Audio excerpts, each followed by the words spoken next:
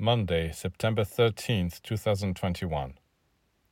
Those who work exclusively for themselves and forget about the collectivity become impoverished and forfeit the esteem and friendship of others.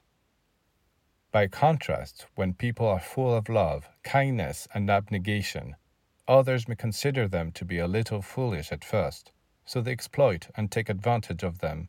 But as time goes by, these others come to realize that they are truly exceptional beings, and in the long run, everyone treats them with love.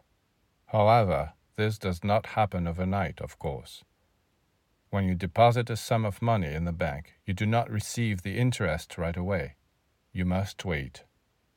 Exactly the same law applies in the spiritual realm. You work with a great deal of love, patience, and trust, and to begin with, you have nothing to show for it. But you must not be discouraged. One day, wealth will come to you from all sides in such abundance that you will not be able to escape it, even if you try. The entire universe will shower you with extraordinary riches, because you will have brought them upon yourself. This is justice.